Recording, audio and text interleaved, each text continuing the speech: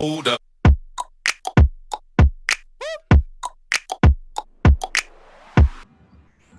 Hello everyone. I'm delighted to be joined with Ismail Boulkhia, a Moroccan entrepreneur who has established more than 12 successful startups in Morocco, such as Sarouti, Nashri, Monchefort, Weibo, and many other more.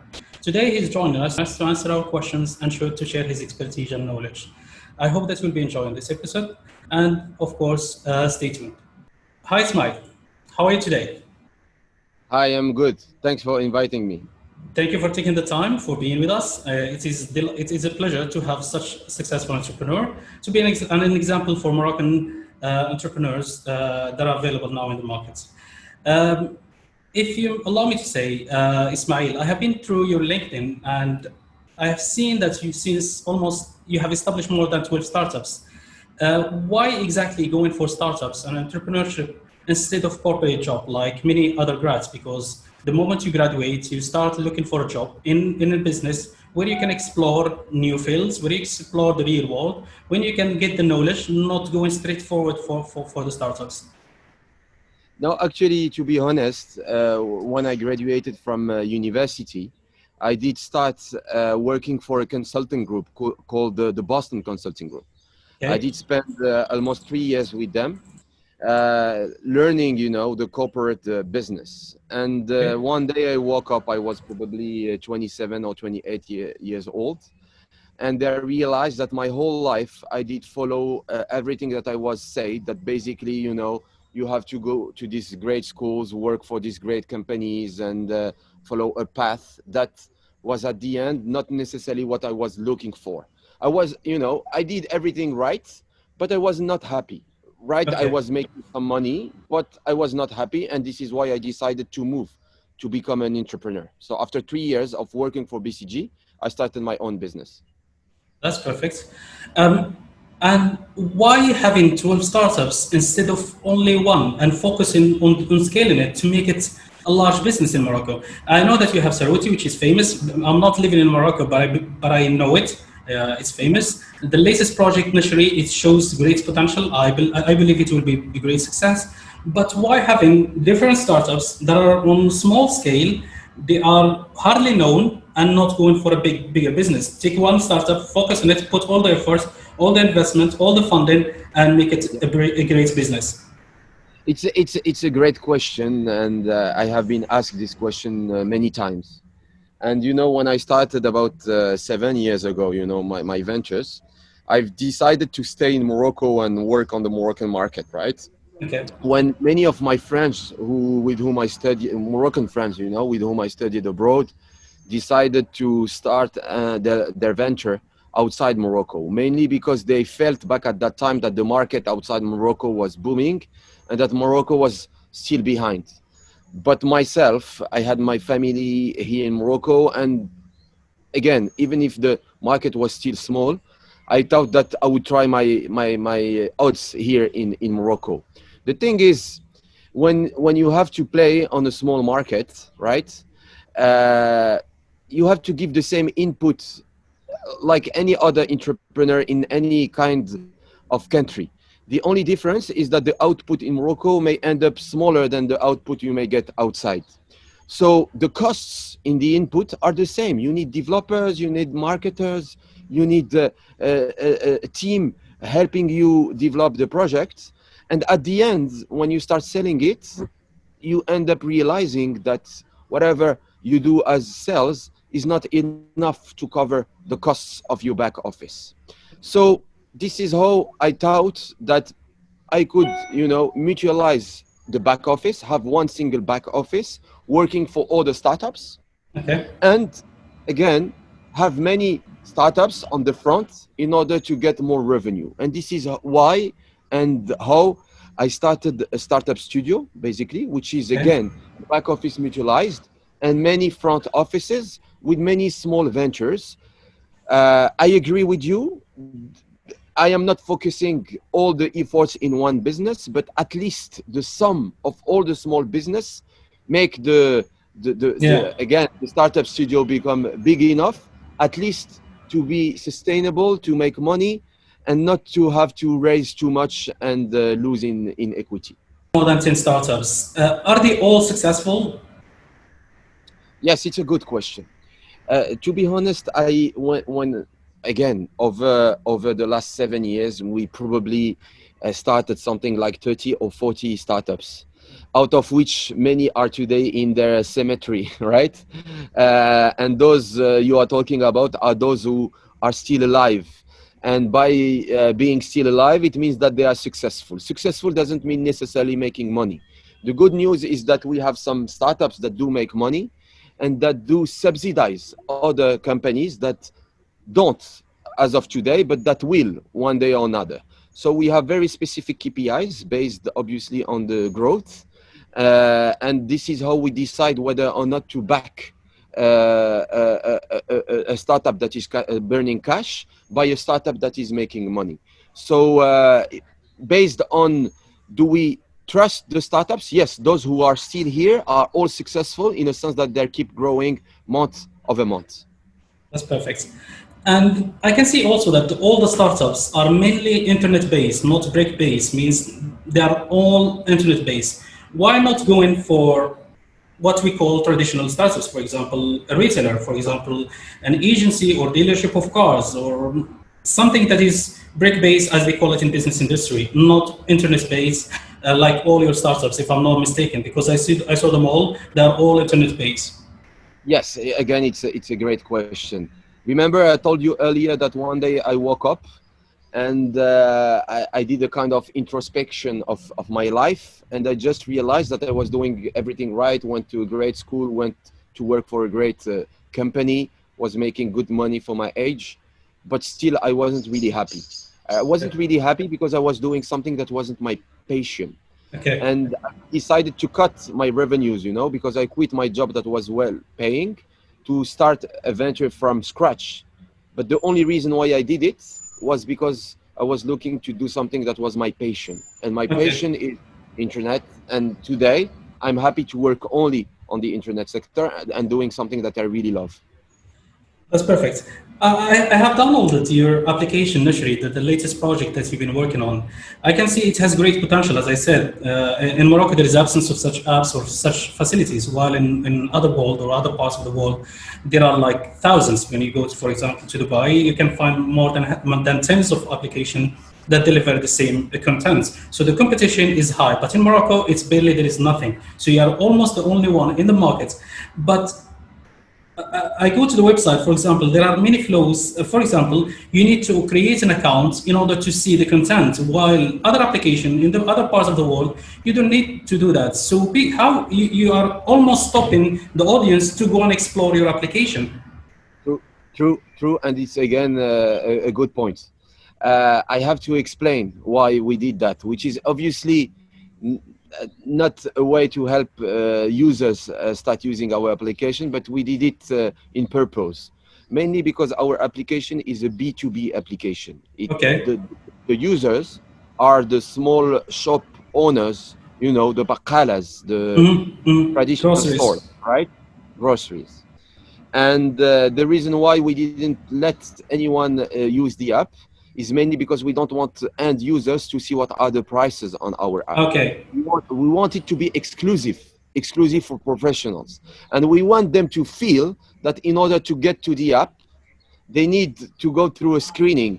So they have to download the app, to leave their information. Then we do call them. We check that the guys have a real store. We ask them to send us a picture of the store, a geolocalization of where they stand.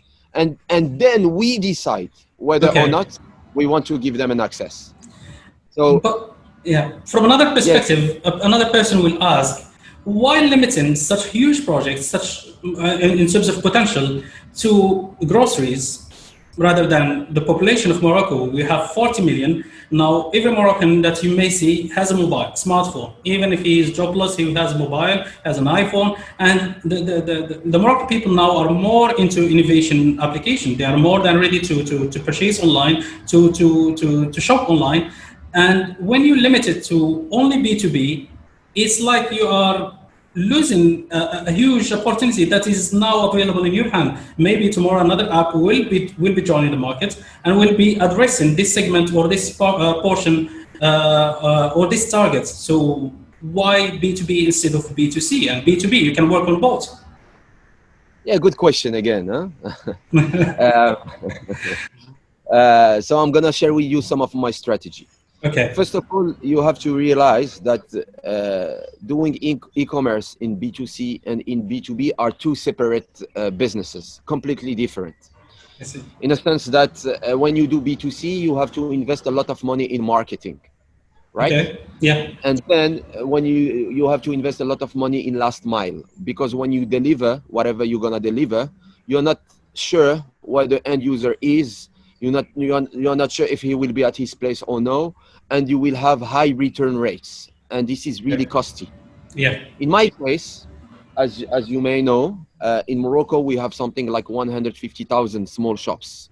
So the market of the small shop is quite big and huge, and 85% of the fast-moving consumer goods consumption goes through these small traditional shops, when only Okay. 15% goes through the modern trade.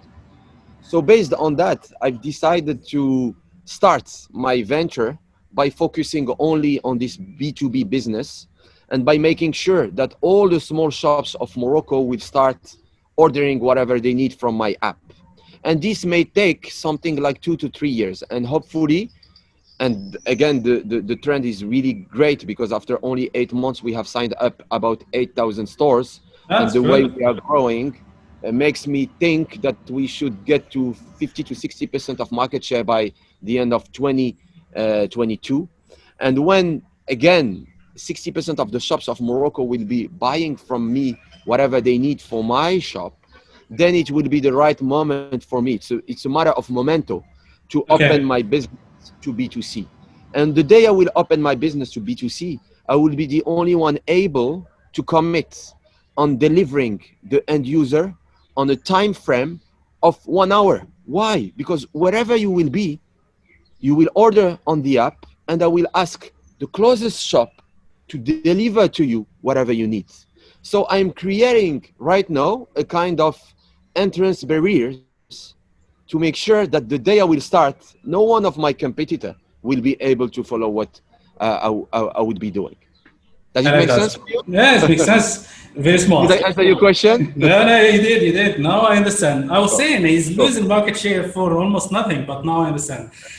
no, no, it's a strategy. That's good. Ismail, why is it all your application are mainly in French? And we know that the Moroccan population, not all are fluent in French. So when you focus only in French language, I mean, the application is made or designed as in French, you are again losing another market shares. If I see Mon Chauffeur, it is in French. If I see all other your startups, they are mainly focused in French. There is no English. There is no Arabic. Why is that? No, so again, depending on the startup, we do decide whether it's in French or Arabic. When the startup targets the mass market, it's in Arabic. Let me give you an example. If you go to saruti.ma, which is a property, a real estate portal, you will Okay. find out that everything is in Arabic. Again, because we are targeting end users that speak only Arabic. If you go Okay. to sherry.ma, you will find out on the app that you can move from Arabic to French to even Berber. No, when it comes to other services and Like Mon Mon Chauffeur, Chauffeur. yeah, for instance. So it's a high-end service. Who do we target? Again, we on this business, we are not competing with the small taxi rouge. Mm, We are competing with again. We are trying to get users who are either member of big corporations, or are people who want to travel outside Morocco and go to airports. And usually okay. there are people who speak French. And by putting the app in French, it gives some exclusivity that Okay. explains the reason why we are probably more expensive than a normal taxi. I get the concept right now. So, again, if I may ask, being an entrepreneur that has founded more than 10 already startups, how do you see the Moroccan economy and market? Does it support startups and SMEs? And what are the main challenges? Yeah, it's a good question. Honestly, when I started 7 years ago, the ecosystem wasn't supporting anything. Uh, Sure, we had great human resources because the youth in Morocco are really into tech. They're really good when it comes to developing technology, and they are at a cost that is obviously lower than the one that you may get outside Morocco. And this is the good part of being an entrepreneur of Morocco. However, there is an issue when it comes to financing your startup because the mindset here in Morocco is not a mindset that allow people to understand that basically a startup needs to burn cash before Okay. becoming profitable. So whenever you go see someone and explain to him that basically you are not making money and you need his money to one day become profitable, either he obviously tell you that he doesn't want to invest, or if he accepts to invest, he end up asking for 40 to 50% of your startup. So you end up with giving half of whatever you want to Business. create and lose your motivation. And it took a lot of time for Moroccans to understand that. And it's been only few months, if not 1 year, that we've started seeing business angels, venture capitalists, coming to the market. And the government also has started giving a lot of help Okay. to the smaller businesses, and we are happy to see that it's changing. Also, when the banks before were not giving any kind of credit, or loans or help Yeah. to the startups, today they are backed by the government in order to help the young. So it's shifting. And also one challenge that we used to face is as a startup, we used to be providers for big companies. And unfortunately, here in Morocco, the payment terms are really long. So when Yeah. you work for a company, you end up being paid after 3 to 6 months. So when you're a big company, it's okay to wait for 6 to 9 months because you Yeah. have the cash flow for this. But when you are a young startup, you need to be paid right away. Otherwise, you may end up You'll be dying. suffering. Yeah. So if I had to pass a message to these big companies, is to tell them, please help the ecosystem by choosing to work with small businesses. And when you decide to work with small businesses, please pay them the fastest way possible. Thank you, Ismail. I really get your point, and I think this is a challenge worldwide. But when it comes to the Moroccan economy, which is growing somehow, this has to be implemented. Last question, Ismail. All your answers were interesting and were enlightening in terms for any person who is interested in startups. Because, in matter of fact, when I was filtering the profiles in Morocco, I found almost everyone has startup. I said to myself, I have to go back and be a founder of my startup. So yeah, now it's the clear. There is a clear idea about the startups markets in Morocco. So link to this idea, what would be your advice to any person who wants to start up a business in Morocco or to found a startup? It would be great if you cover three questions within this big question. When to go for startup, the reasons, and when or what or he or she should consider before going or founding a startup, and how to maintain the traction of the success, how to succeed. Okay, so three questions. Um, First, why? What Uh, or when? When to yeah. go for startup? What is the right time? Okay. So I believe that before wasn't the right time because again the ecosystem was not ready. I believe that uh, today we are starting to have the right ingredients to make good startups in Morocco. So even if it's still more difficult to start a startup in Morocco than elsewhere, and I agree because many things are still missing, it's the right moment. Why? Mainly because it's more difficult to come to Morocco than to do something somewhere else. So therefore, you will find less competition in Morocco than somewhere else. And if you Okay. start something, you will end up being by yourself. And by the time the market will be great enough to attract other people, hopefully you will have gone far enough to put the right barriers to make sure that those who will be following you will have difficulties to arrive wherever you are Yeah. at. So to me, it's the right moment because there are no competition and you will be able to create your business and your market and put the right barriers. So this is the question about when. No, the Okay. question about what, again, to me, there are two kind of people. Those who come from, big consulting firms like me, who will end up doing a lot of market sizing, analyzing the market before jumping into an ID and spending time analyzing everything.